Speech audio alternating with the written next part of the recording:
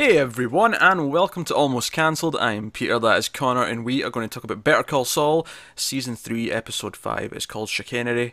Full spoilers for the episode, as always. Halfway through, Connor. This is half the season done now. Don't say that. Don't make me think about how little we've got left. These seasons go in super quick. I remember doing this last year as well, where it just kind of felt like it was done. That's my cats knocking things over in the distance. I don't know what they're doing. Hopefully not wrecking the house. But yeah, I remember this last year, like things got in super quick, and then again this year it's like, oh wait, we're halfway through. Damn. Yeah, it's what? Yeah, Um, But needless to say, it was a good episode. as always at this point. Yeah, pretty much. Well, obviously we got a lot of Mike and Gus last week. This week it focused. No, this is Saul. This is Chuck. This is the case, the hearing, and this is it. And that's what everything was about. That everything was building up to it, and then of course the actual hearing itself. Everything was about that. So it was very focused, and obviously we start with a flashback. Once again, we see Rebecca, who we've not seen in a while. In fact, I think we've only really seen her the one time. That one episode that gave us that other flashback that introduced her, and we got to see her have dinner with Jimmy and Chuck. Yeah. But this was post breakup. This was, and even now it didn't really quite answer why they split up. I mean, I guess it's hinted that she wanted to do this career. She wanted to go traveling with or I think it was her book. It's just I think she was doing book tour. I don't know. Yeah. I might maybe having what she's actually doing mixed up, but like so maybe that was why. But I think the why is not maybe, at least right now, not necessarily important. But we see, because right at the start, like they're doing this whole charade, like they're preparing the house, and we're like, okay, what are they preparing the house for? And you think, and at first you think, oh, this is just when he first got his illness, and That's what it looks like at first, yeah. and he's like getting things ready, he's taking the outlets out, he's making sure the lights are gone, all that kind of stuff. But then Saul has a line that made me sort of like just sort of sit up a bit. He went, all right, he talks about how like sometimes like the bigger the lie is, the easier it is to fall or something like that. And I'm like, wait a minute, there's a lie. He's helping Chuck pull a fast one on someday. This is interesting. Like, Yeah, and just for a second you go, is the illness a lie? yeah, like is the illness and then of course as it goes on you realise, oh no, he wants to hide his illness to his ex-wife, to Rebecca. He's pretending, and it's going all well. And I think obviously just thematically from what's been going on recently, this scene really works because it's another example of Saul helping his brother, like in every way possible. He uses his own smarts to help him because here he needs help to deceive someone, and Who'd you Saul, go to? yeah, Saul's man number one for that. And then what I loved as well is it played the whole thing like a horror movie for Chuck. When so Rebecca's phone rings. They're having a nice dinner. They're talking, they're reminiscing about old times, and Rebecca's phone rings. And what I just love the way this was shot because the blue glow of the phone I know. was so pronounced in this because everything was all warm and soft. Because it was all candlelit and gas lanterns. Everything had a very warm orange look to it, and then this just harsh blue light off the phone on her face.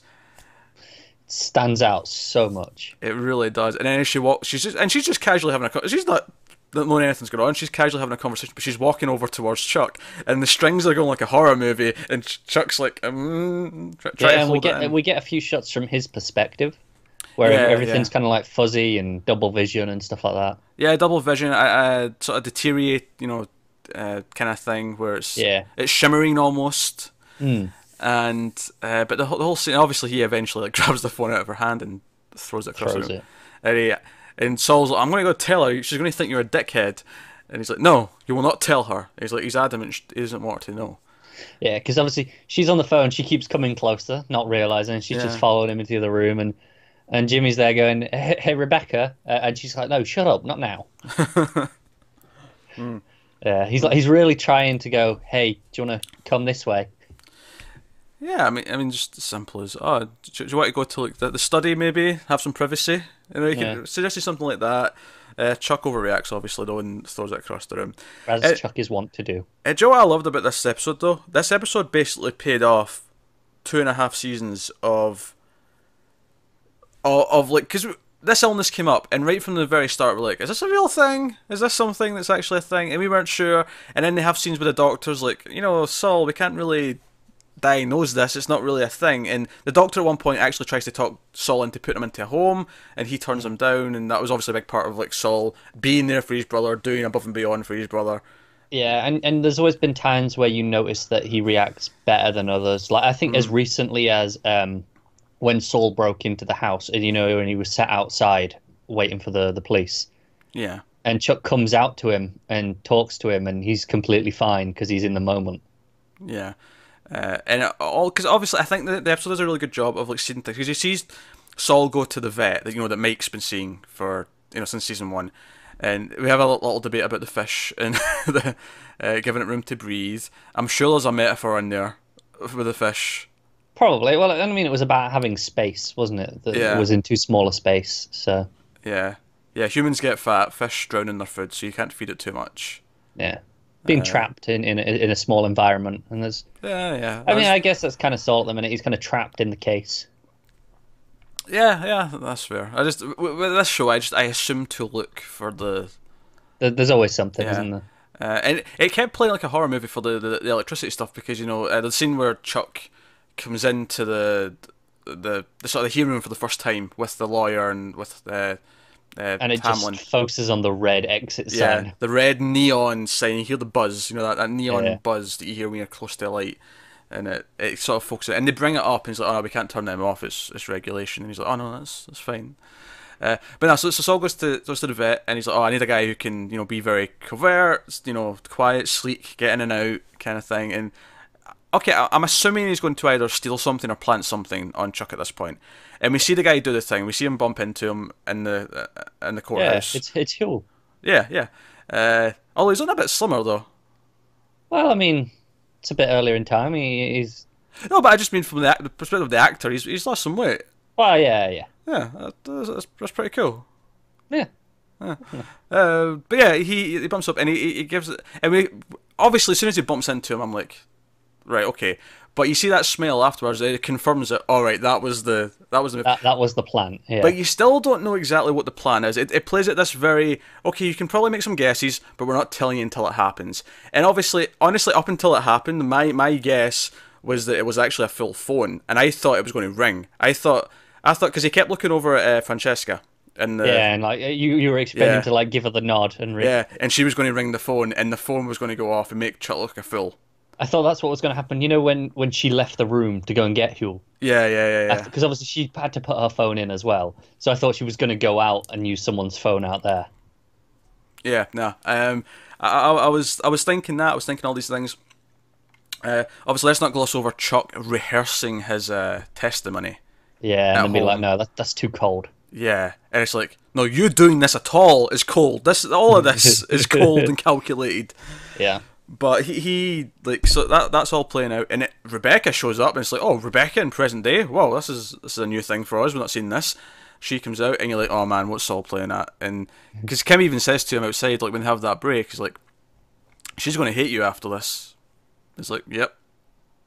And at this point, he's not caring though. At this point, it kind of shows you what this betrayal's done to Saul. That how much this has broken him. Is it because he would have done it? We've seen him at the start of the episode in the flashback trying to repair their marriage. He went to these lengths to help his brother. He cares about the people he cares about, for the people he loves.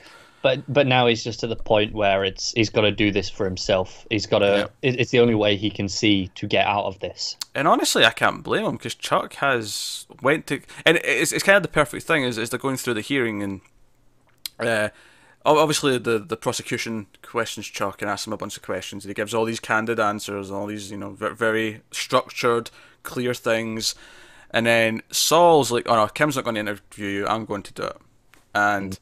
He goes up, he starts asking these questions, and he's constantly being like, oh, objection, that's straying from this, what's the relevance of that?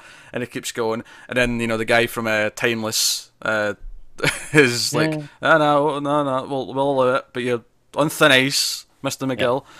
And it's all playing out.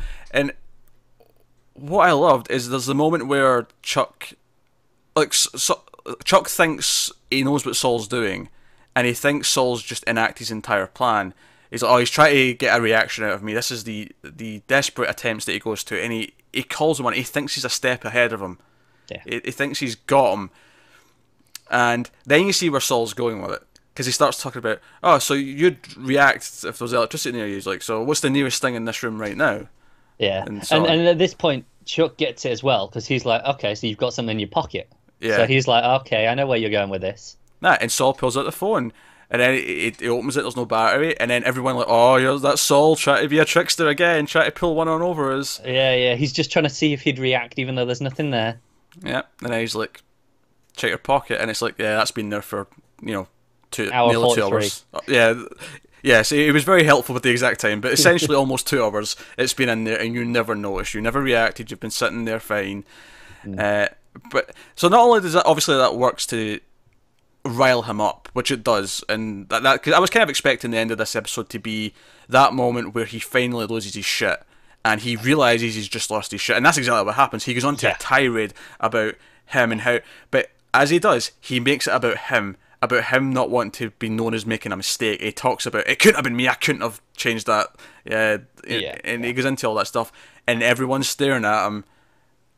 And It's Hamlin's the moment where he says to the prosecution, like going, and all the people there going, I should have stopped him being a lawyer. You can do that. You have to do that.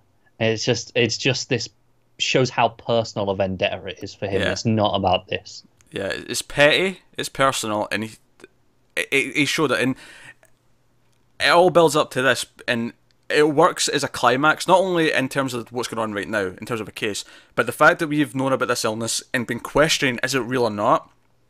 And the fact that Saul's been sticking up for him, the fact that Saul used this against him, proved that this is bullshit, this is in your head. Yeah, I do believe the only reason he used it against him is because Chuck admitted that he played it up for the sake of the confession. Like, he said, no, I used it, but I exaggerated it just because I knew he'd react that way. Yeah, and it works really doubly well, because the whole room, like, they've made, accommodations for him. They've taken down the clock, which, by the way, I love. Throughout the whole hearing before we got to Chuck, the clock was there, and there was a couple of shots where it showed the reflection in the clock and stuff like that. But when it was time for Chuck to come in, they took the clock down, and it was almost like they were saying, all right, now time's standing still, because it's the main event. Yeah, time's up. Yeah, that's what it really felt like to me. But they've all made accommodations. They've all put their phones in these poly bags that they've taken out the room, and like they've put through so much effort to make him feel comfortable. And there it is. It's a lie. It's a fallacy. Yeah. The only question that remains is it a lie, or does he believe it, or is it mental illness, or is it just something he's putting on? There's a difference still. Oh, there's a difference, but I think either one discredits him here.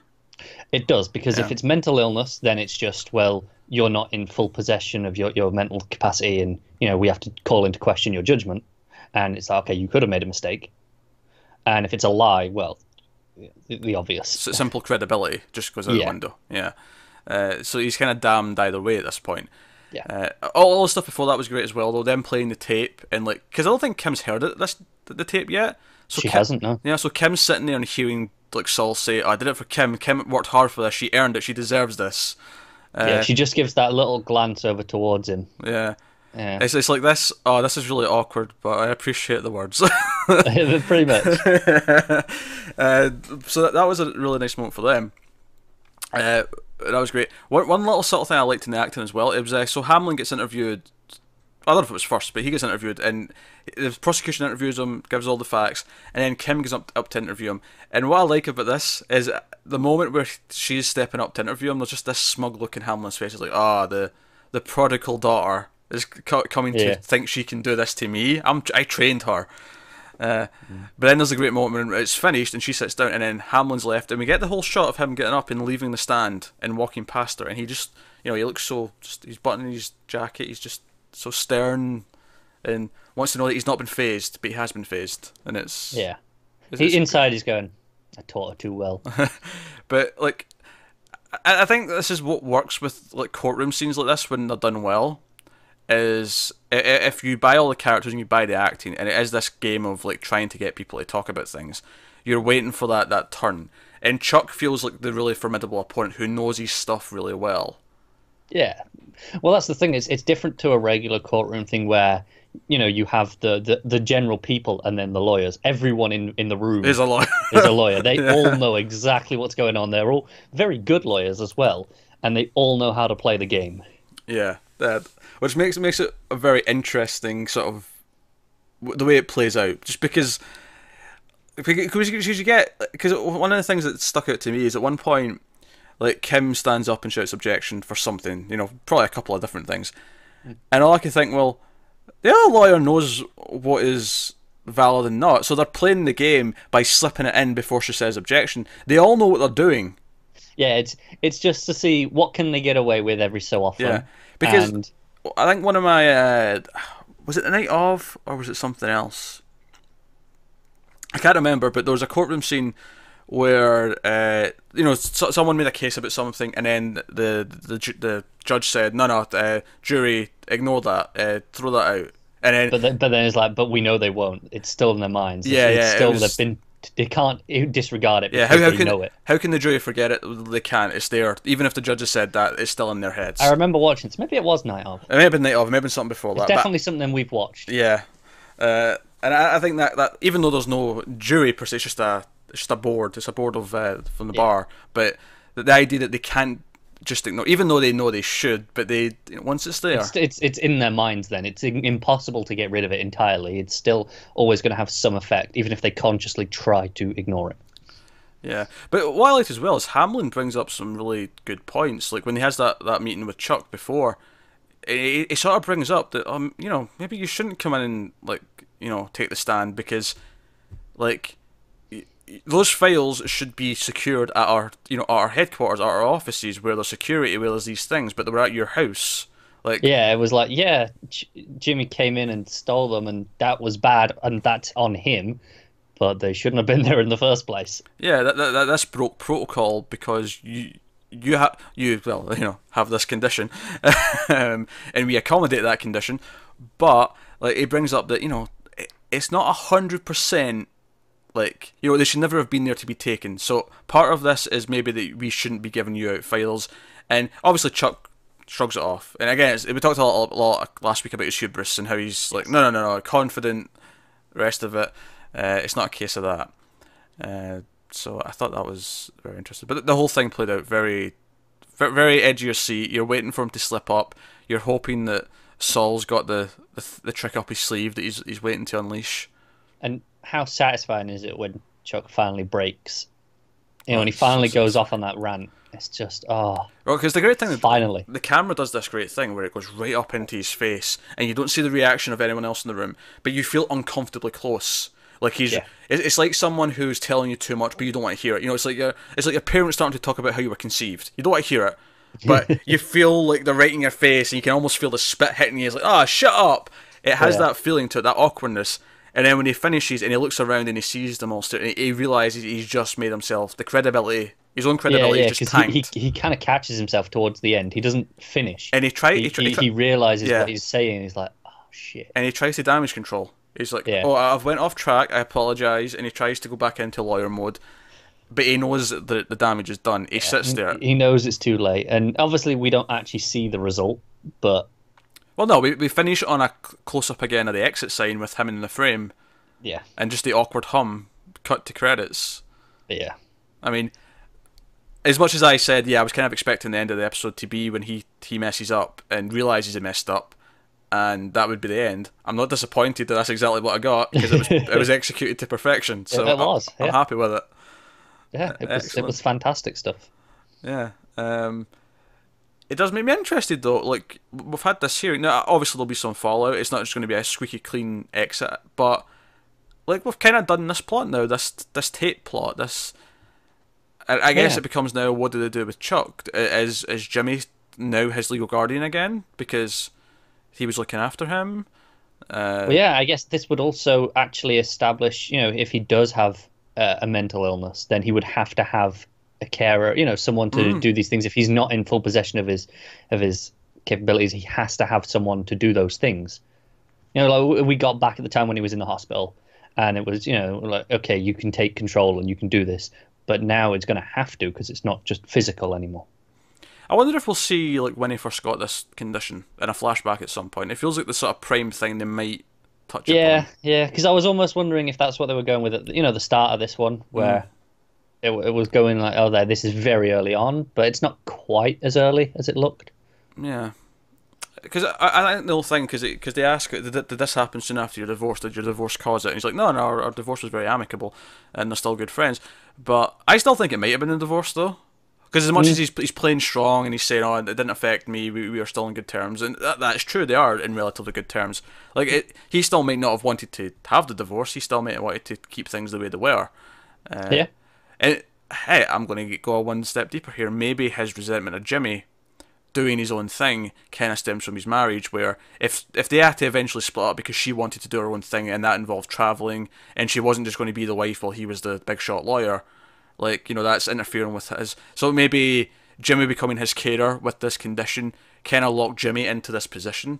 By him going off and doing his own lawyer thing and being bigger and more successful would mean he's not going to be able to do that. So maybe he's just scared of the person close to him leaving, and if he does, he wants to. Now, obviously, not just that. We definitely have the resentment and the belief that he doesn't belong, because he brings up the stealing the money from the register again, when from his parents' store and all that. But I think that maybe ties into it. This whole, the person who's with me and closest to me is leaving to do their own thing. Yeah, it's almost a dependency issue where he gets so accustomed to having this person there and being helping, and then it's the expectation that they should give up their life to help him, basically. Which is, it's very selfish in that sense. Yeah, I think that's. Oh dear. Actually, I love, just to go back to that scene where him and Hamlin talking. Hamlin, brings up the valid reasons why maybe, this hurts the reputation of this firm because the documents were at your house. I liked it when Chuck sort of leaves and he's like, oh no, it's fine, it's gone. And we'll actually linger on a shot of Hamlin just standing in the room by himself. And obviously the lights are all turned off. There's just this sunlight hitting him. He's just basically, Chuck's just left him standing in the dark. Literally left him standing in the dark. Like, he doesn't care about Hamlin or the firm. And right now, I mean, I'm not saying he's never cared about the firm, because obviously he does. But I think right now, no, this is purely personal. This is not about. Yeah, this whole thing with Jimmy has blinded him to anything else. He can't. It's literally an obsession. Yeah. He can't think about anything but it. He's ignoring everything else, everything that he would normally care about. And Hamlin's just brought up a very valid point, which, I could see as well. I could completely understand where Hamlin was coming from. It's a very valid point. Whereas instead, Chuck looks at it going, are you betraying me almost? It's yeah. Like, are you really doing this now? You're worried about the firm instead of this. Yeah. Because he thinks everyone should have this same view that he does of this obsession. Oh, that reminds me, the moment that Kim really got Hamlin. Because she was bringing up how, we didn't want to hire Jimmy out of nepotism. Fear of nepotism. We thought it would create bad morale. And she's like, wait, there's two Hamlins in the name. Who was the other Hamlin? It's like, my father. Yeah. He knows exactly where she's going with it, but he has to answer it. Yeah. He's like, damn it, I shouldn't have said that. Yeah. Yeah, that was pretty funny. But no, solid episode. Everything was very focused. It did so much. Well, I wouldn't even say it did so much. I mean, it did a lot for the characters, but it culminated so much for the characters, I think, is more the point. Yeah, this felt like this could have been the end of a season instead of the middle. It does. It almost feels like the first 2.5 seasons were one long season, one long continuous story. And that's not to say that it'll feel like we're having a fresh start next episode. I'm sure things will nicely carry on. Yeah, it's obviously going to play out from this, but there's got to be a new plot to go forward with Chuck. It can't be this tape, this case, this disbarment. I mean, how long since Jimmy doctored those documents? That was middle-ish season 2, maybe towards the end. Yeah, it's about 2/3 in, I'd say.